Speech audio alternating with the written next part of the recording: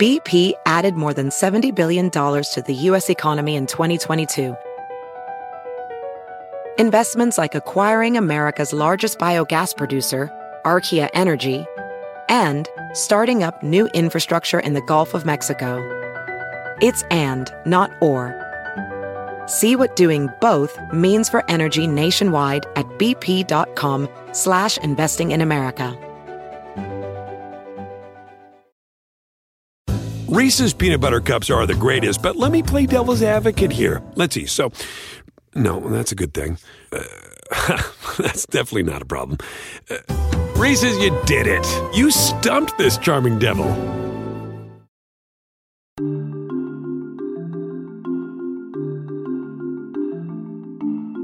Welcome, everyone, to episode 14 of the Highly Relevant Podcast. I am your host, Jack Rico. Christmas is almost upon us, and on this episode, we're reintroducing some pop culture elements back into the show, but I'm keeping some politics because, of course, Donald Trump has blurred the lines of the affairs of the state and entertainment. No one seems to know what's what anymore. Regardless, many things have happened in entertainment worth talking about this week, such as the Golden Globe nominations, the SAG nominations.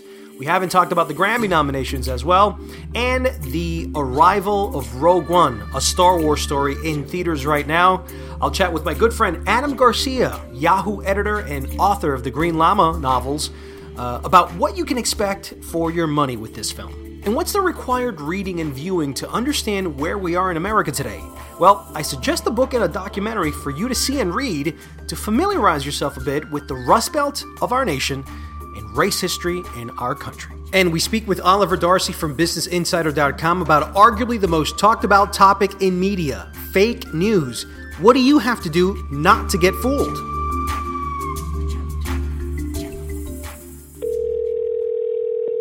Hey, brother. Hey, good morning, Mr. Star Wars. Good morning, Mr. Rico. How are you?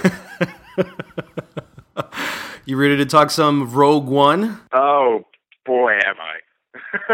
Yahoo editor Adam Garcia joins us today to talk a little bit about Rogue One, a Star Wars story, which is the new Star Wars movie that came out this week. And a lot of people are talking about this film, mixed reviews on it. So we're talking to Adam to kind of find out his point of view. What did you think about this film? What were some of the key things that stood out to you more than any other Star Wars films that you've seen before? You know, what stood out to me, this is the prequel that I wanted. This is when the first prequels came out, it was... So you loved it. Sounds like you loved it. I loved it. I absolutely loved it. I mean, look, see, now we're at a disagreement already. I thought this film wasn't for love, but I think it was a good movie, but not a love movie. I can understand why people didn't enjoy, like folks like yourself, like you didn't love it. For me, it showed a side of Star Wars that I've always wanted to see. It was gritty. I liked seeing these various different worlds. I loved things like Jeddah, where you, just by the name alone, implicates a lot that this might have something to do with the Jedi's past. We don't really know. And it's sort of like you can scratch the surface and there's more to it. The use of kyber crystals, there's the implications of what Jeddah meant. There was something important here. But it also felt real world. It felt like, having visited Israel years and years ago, like we walked through these old towns and old cities where major religious things happened, that felt like that. And that is something that I hadn't really seen in Star Wars. A lot of the planets that we saw, I don't feel like I'd ever seen in Star Wars before. And there must have been 100 planets that they mentioned right off the bat. I was like, how am I supposed to remember all these planets? How can you remember all those planets? But at the same time, I like that because it just felt like it felt new. It felt new. It also reminded us of the scope of this galaxy, of this world. It gave me so many things I didn't know I wanted to see. Like, I didn't know that I wanted to see the Death Star eclipse the sun. I didn't know that I really wanted to see the Death Star, come over the horizon. I didn't know that I really always wanted to see what it looks like when the Death Star hits a planet, and, what does that look and feel like. And I say this, this is what I'm about to say might sound like a backhanded compliment, but it's not. It was a fan film. It was a film clearly made by a fan. It was answering a lot of questions that, you watch a lot of fan films online, and they try to do a lot of things like this, like of answering this little question, making this weird connection. In a lot of ways, Star Wars is now, the inmates have taken over the asylum. These are people who love the property, who care about it. So there's all these little touches in the film. Be warned. There's a character from the Mos Eisley Cantina that literally repeats his line that shows up. That was the most fan servicey moment. But then you have like Red Leader coming in, like using an actual shot from A New Hope. The death of Red 5, which answers why Luke becomes Red 5. And the biggest thing that stands out to my mind is Vader. That last scene with Vader, man. I always wanted to see Darth Vader be a force of nature, to be something to be feared. And for the first time that I can recall in my adult life, I was terrified of Vader. That sequence of him coming into that hallway and just decimating the rebels, the holding on the shadowed doorway, and then the lightsaber clicks on, you felt the fear that the rebels were feeling. And those are the things that kind of stand out to my mind. So let's talk a little bit about the diverse ensemble. It's, to me, one of the most salient things and one of the most revolutionary things that the Star Wars franchise has offered fans and non-fans alike. Do you feel it worked? I needed to see it. I really needed to see that sort of diversity, and both in the Star Wars universe, but also as a human. As a left-leaning human being, it works a lot. I think Diego Luna I like that he was a lead. I like that he was a Hispanic lead. Asians and women. Pakistanis with Riz Ahmed. I thought Diego Luna was excellent, man. I mean, on so many levels. I was looking at his character of Cassian Andor, and I just kept on thinking, this guy is way too comfortable, way too fluid in this character. Like he's played him for lifetimes. Kind of like the way Harrison Ford returned to Han Solo, and you knew that he knew him in and out because the DNA of that character was him. And so I felt that Diego Luna was so familiarized with the character that it was a little shocking to me because, first of all, let's be honest about something. Latinos are never in blockbuster films at this level with that amount of screen time. His comfortability and malleability in this character, which I actually thought he was better than Felicity Jones as the true star of this film, had this Han Solo quality, and I'm sure that Harrison Ford's Han Solo served as an inspiration when he was creating and doing the process to get into character. There were so many good things from him there. I thought he was the best of the bunch. But I do think that also some of the kung fu, martial arts were a little off-brand. How did you feel about that? Seeing these things, like it's the first time we've seen martial arts really in a Star Wars film. But I like that we're seeing a glimpse of a wider universe. Like we've never seen someone who isn't a Force adept but believes in the Jedi. That there's this other aspect of the galaxy. I mean, I wouldn't say it was off-brand. I think it's almost more to-brand, that implying that there is more to this universe. So when you have Donnie Yen's character doing martial arts, it's like, what is his history? What is his culture? Where is he coming from? I want to know more about that.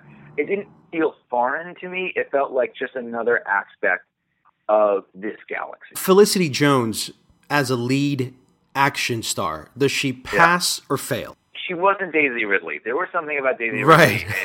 I was just going to say that. I said that in my review. I felt like she was miscast. I felt like we could have done better. Look, she's a beautiful woman. And I'm very fearful that they chose her because of her physical allure and not because of her acting skills. And somebody could argue, but wait a minute, she was nominated for Best Actress for The Theory of Everything. And I thought that she didn't necessarily deserve it either. I don't think she's one of the best actresses that we have in Hollywood. I thought we could have done much better. Daisy Ridley is barely an actress in terms of credentials and a resume. Yeah. She's sort of new on the scene. And for her to give off a better performance than Felicity Jones, which is much more of a veteran, I thought it was a fail on that part. I thought they could have done a lot better. Yeah. I mean, it's, to me, it's sort of like, she didn't have the allure of Daisy Ridley, but at the same time, I didn't find her performance offensive. It wasn't like I was sitting there and being like, because, there are a lot of ensemble pieces where there's that one actor, that one actress that just stands out as just significantly weaker. Maybe she wasn't Diego Luna. Maybe she wasn't even like the woman who played Mon Mothma, Genevieve O'Reilly. I think that there was something magical in these performances. And Felicity Jones, she's fine, but it wasn't amazing. I wonder if that has to do with the reshoots. I wonder if that has to do with like the way maybe her character was changed a bit. I mean, there's been some theory on that. I don't know the specifics, mostly because I've tried to avoid spoilers going into this. One thing actually is Alan Tudyk's K2SO was hysterical. You thought he was hysterical? I thought he was cynical and sarcastic and caustic. And I just felt like, whoa, this is a different type of dark humor coming out of the comic relief character. Yeah, I mean, I totally agree with that. I mean, hysterical in that, he's the comic relief in a way that I was not expecting. I was hesitant about it because I'm like, here's another CGI character that's meant to be the comic relief. But the theater I was in burst into a laugh every time he said something, And I think also, I don't know why they keep on killing Alan Tudyk for killing the Fireman. I kind of want to do if I ever get the chance to interview him at Yahoo, I kind of want to ask, why do we keep on killing you? I was almost expecting K2SO to be like, I'm a leaf on the wind. Hey, listen, speaking of CGI effects, I did want to ask you about some of the CGI aspects here with Peter Cushing, which had died in 1994. They brought him back here, but obviously they brought him back with that Benjamin Button sort of technology of making people younger, and they also applied the same thing with Carrie Fisher at a particular scene. Do you think that movies today, and Star Wars in particular, should be reviving these old characters in order to create pivotal moments in the plot line with this CGI? Did you like the CGI? Did you feel it was a little creepy, realistic, authentic? I thought Carrie Fisher's Leia, that was a lot more successful, and that has a lot to do with the fact that her face is smoother. It's a younger character. There's less that the CGI has to do to create. Her shot, it was so quick, so short, it worked for me. Her character worked. And again, that has a lot to do with the fact that, you're dealing with a smooth face actress in the prime of her youth. So, there's less that the computers need to do. Peter Cushing's, I have to, as someone who's a Star Wars fan, it was so cool to see that Tarkin on screen. Wayne Pengram did play Tarkin in Revenge of the Sith briefly from afar with a costume, with a mask on his face. And that was quasi-effective. But there is something to be said about seeing that particular visage once again in a Star Wars film. I don't know if they should have had him as prominent as they did in the film, because, in short bursts, the CGI worked, but I felt that, the more and more you saw it, the more obvious it became. My friend who sat next to me didn't realize it was CGI initially until I had pointed it out. He thought, he's got some work done. He thought that, he just had some plastic surgery done. I'm like, no, that guy's dead. That's what it looked like. It looked like he had plastic surgery done, and it was Botoxed out of his mind. Yeah. So, I don't know how those effects are going to live in 10, 15 years. It will be obvious that CGI, it does hit the uncanny valley pretty hard. but and I acknowledge that, like, as a film critic, as someone who makes his career in watching and analyzing movies, like, I'm like, that doesn't necessarily work. As a Star Wars fan, I don't. Like as a Star Wars fan, though, like I start to forgive it. I'm like, just fine. It's Tarkin. Tarkin's back, and and again, it's this is something else that I wonder about Rogue One. I think overall, as a standalone film, it's decent. I think it's a good. Yes, I agree. Yeah, but as a Star Wars fan, it means a lot to me. I mean, this movie meant more to me than I know how to say. Like, I love Force Awakens, but this, like, I mean, I've watched Force Awakens several times. I mean, I watch it now both as a fan and also after Trump was elected. I watched it literally on that Wednesday to remember what it feels like to have hope in darkness. Where here's what I think as we wrap up here. Here's what I think. Sure. I think that this movie was unnecessary. I feel like they're churning out the factory for Star Wars in order to have Disney come out with $1 billion product every single year around this time. I could have done without it. It's a standalone film, and people will understand that when they see the final scene. Yeah. It serves as I call it a 3.5. It's between 3 and between part 4. It fits right in the middle. It's a bit of a prequel to part 4. And I felt that I could have lived without that story. I've lived without that story since 77. I never felt like I really needed someone to tell me about that story. So we're getting these standalones. I commend it for its diversity. I commend it for a lot of its new takes on things. But ultimately, this is a film that is mediocre to me. It's not explosive. It doesn't jump off the screen. It's not better than The Force Awakens. We had to get used to way too many characters that leave us early. And I just feel it doesn't really push the narrative of the franchise into the next chapter the way Part 8 will with Oscar Isaac and Daisy Ridley and everybody else. But for you, if you had to talk to the non-Star Wars fan, what can they expect from this film? Should they pay their hard-earned money to take the whole family to go see this film this December holiday? Well, I wouldn't say take your whole family. I leave the kids at home. I think it's really dark, especially that last maybe 10 minutes. I would not take someone under 13 to go see it. I think it's still a very, good action film. I think it's a spectacle. If you're going to pay your hard-earned cash to go see something on the big screen, if you're going to, if you're the kind of person that only goes to the theater for blockbusters, this is a very good blockbuster. Or a very mediocre blockbuster. It's better than the next. It's not terrible. You're absolutely right. It's solid. Yeah. I mean, it warrants seeing it on the big screen because the visuals, if anything, it is a good film to see on the big screen. Adam Garcia, Yahoo editor and Star Wars enthusiast and aficionado, thank you so much for being on the podcast and talking a little Rogue One with me, my man. Oh, my absolute pleasure. My absolute pleasure, man. I love talking to you. You know that. All right, man. Talk soon.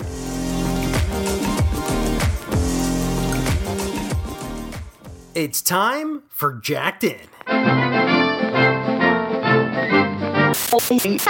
It's award season. The Critics' Choice Awards, the first televised film and TV award show of the season, which I am a member of, has voted the film musical La La Land Best Picture of the Year. The Golden Globe nominations were also announced, and La La Land once again led the pack with 7 nominations, along with Moonlight scoring 6 nods. The SAG Awards, for its part, nominated the 2 aforementioned, plus the Matt Damon-produced drama Manchester by the Sea with 4 nominations. With these nominations already announced, it is easy to predict that the Academy Awards will have these 3 films in their Best Picture list. Have you seen any of them yet? Well, if not, head out to see them as soon as you can. They are some of the best of 2016. Y'all haters corny with that Illuminati mess. Moving over to music, the Grammys announced their 2016 Best of the Best list, and Beyoncé led all singers with 9 Grammy nominations. Drake, Rihanna, and Kanye West have 8 nominations each, while Chance the Rapper picked up 7, including new streaming categories. Adele received only 5 nominations, but in the categories that truly mattered, Record of the Year, Album of the Year, and Song of the Year. Even Justin Bieber came through with 3 awards for Song of the Year, Album of the Year, and Best Pop Solo Performance. The Star-Studded Night will air live on CBS on Sunday, February 12th at 8 p.m. James Corden will host the event, which will take place at the Staples Center in Los Angeles. What do you mean? The alarming damage and chaos fake news has created since Trump's surprise victory over Hillary Clinton is surreal. Remember Pizzagate? Obama spoke about it this week with jeers, and many are blaming Facebook for its proliferation. And for that, I bring in Oliver Darcy, political editor of BusinessInsider.com, who wrote an article exactly on this very topic. Welcome, Oliver, to the podcast. Hey, thank you so much, Jack, for having me on. So, what blame should Mark Zuckerberg and Facebook get here? Well, Zuckerberg, first of all, is an impossible decision. He initially, after Trump won the election and fake news became a topic, he said that it did not sway the election, and he stood firm and kind of dismissed the issue. But pressure increased, and this week Facebook announced that they were taking measures to label fake news, and they were going to draw upon fact checkers from several news organizations like Pointer, Press, right? And ABC. Yes, yeah, it's an international sort of fact-checking group. Now, how does that work exactly?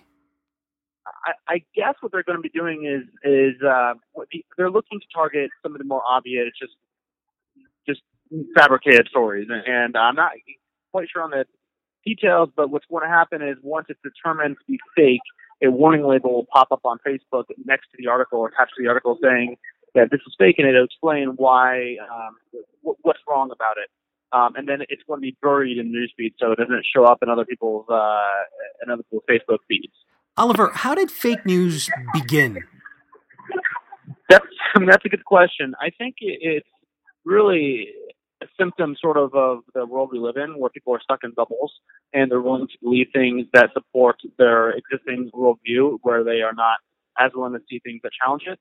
And people soon realized this, and so you had partisan news outlets kind of cater to different worldviews, whether it's liberal or conservative.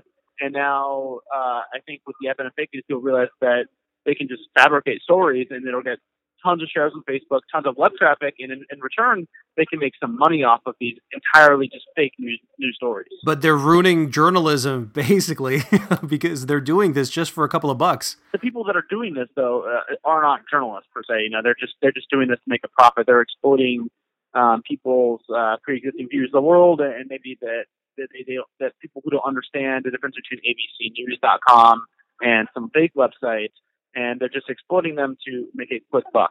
That seems to be what's going on. Right, but not everybody's happy with what Facebook, or at least the guidelines Facebook is taking. Republicans are basically upset because most of these outlets are liberal. Why are they so upset about this? We should all kind of be agreeing upon this, no? Right. I think conservatives, we saw after they announced, Facebook announced this, what they're going to do to combat fake news, I think they're worried about the slippery slope here. And for instance, I had people sending me things about people. One of the fact-checking groups is Snopes, and people were sending me some of the information on some of the writers who write for Snopes, and they're have a very liberal view, and because of that, I think conservatives are worried that their stuff will get fact-checked and scrutinized a lot more, while perhaps maybe more liberal fake news won't.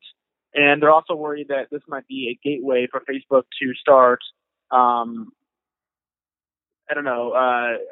curtailing conservative news in the news feed. So things that might be on the line, they're worried will be just eliminated. And one of the big things, too, I'll point to is conservatives keep hearing fake news sway the election for Trump. They also, we haven't really talked about how fake news is on the left. And one of the big things, too, is this week, for instance, there was a story about a Muslim who fabricated a report to police saying she was harassed by Trump supporters, and that was covered widely in the media. Conservatives will say, well, that's fake news, right? Like, this was covered. Her claims were basically not checked too much or scrutinized very much, and that spread like wildfire, and that was a fabricated story. So they're saying, well, what about stuff like that? It's a tricky issue. It is. It's like a catch-22 there. So what about readers? What due diligence do we make to make sure that we're not reading fake news? It's really old on media literacy, and I think just trusting outlets that have a reputation, whether it be Fox News, which is certainly not on the left, or the Wall Street Journal, or other outlets like CNN, NBC, BuzzFeed. You can trust some of the more new media but established outlets that have, I think, guidelines in place where you have editors fact-checking the reporters, and it goes through several people and their standards, where some of these other websites are just people, you don't want to be getting your news only from people who are maybe blogging in the basement, right? Right. So I think that is important. But I will also say that it's getting increasingly difficult to tell what is fake and what is real. Yeah, that's what I was going to tell you. Yeah, there was a viral story this past week or so about a 5-year-old child dying in Santa's arms that was widely spread by members of the media. And then that story, I think, it turned out to be something that could not be verified, and the newspaper that originally reported it retracted the story. So it's in 2016, it's very difficult. There's so many media outlets. It's difficult sometimes to tell what is fake and what's not. I just think readers should double-check, triple-check stories, particularly the ones that seem too outlandish maybe to be true. Oliver Darcy, political editor of BusinessInsider.com. Thanks a lot. Thank you. Many questions have arisen as of late as to how Trump got elected. For many, the questions have become burdens, and insight is always a good thing at times like this, which is why I'm recommending 2 items for you to read and watch. The first is a book that is currently a New York Times bestseller called Hillbilly Elegy. You should pick up and read this book from author J.D. Vance. The book focuses and dissects how the white underclass rebelled against politics as usual in Washington and brought back attention to an often ignored section of Middle America. Vance writes it in a way that is thoughtful, sympathetic, and insightful. A timely book for readers searching for wisdom. 13th Amendment to the Constitution makes it unconstitutional for someone to be held as a slave. There are exceptions, including criminals. The second item is Ava DuVernay's documentary, 13th. It's not only a powerful dissection on America's mass incarceration problem, but it gives a detailed analysis on how the white class distorted the vision of black culture in America. Its effect is eye-opening, disheartening, and chilling. And that concludes our 14th episode of the Highly Relevant Podcast. I want to thank Adam Garcia and Oliver Darcy for being on the show. And if you have any questions, please tweet me at JackRicoOfficial and share your opinions and thoughts on how you're feeling about Trump and our new dawn of American politics. Thanks for listening, and may God bless us all.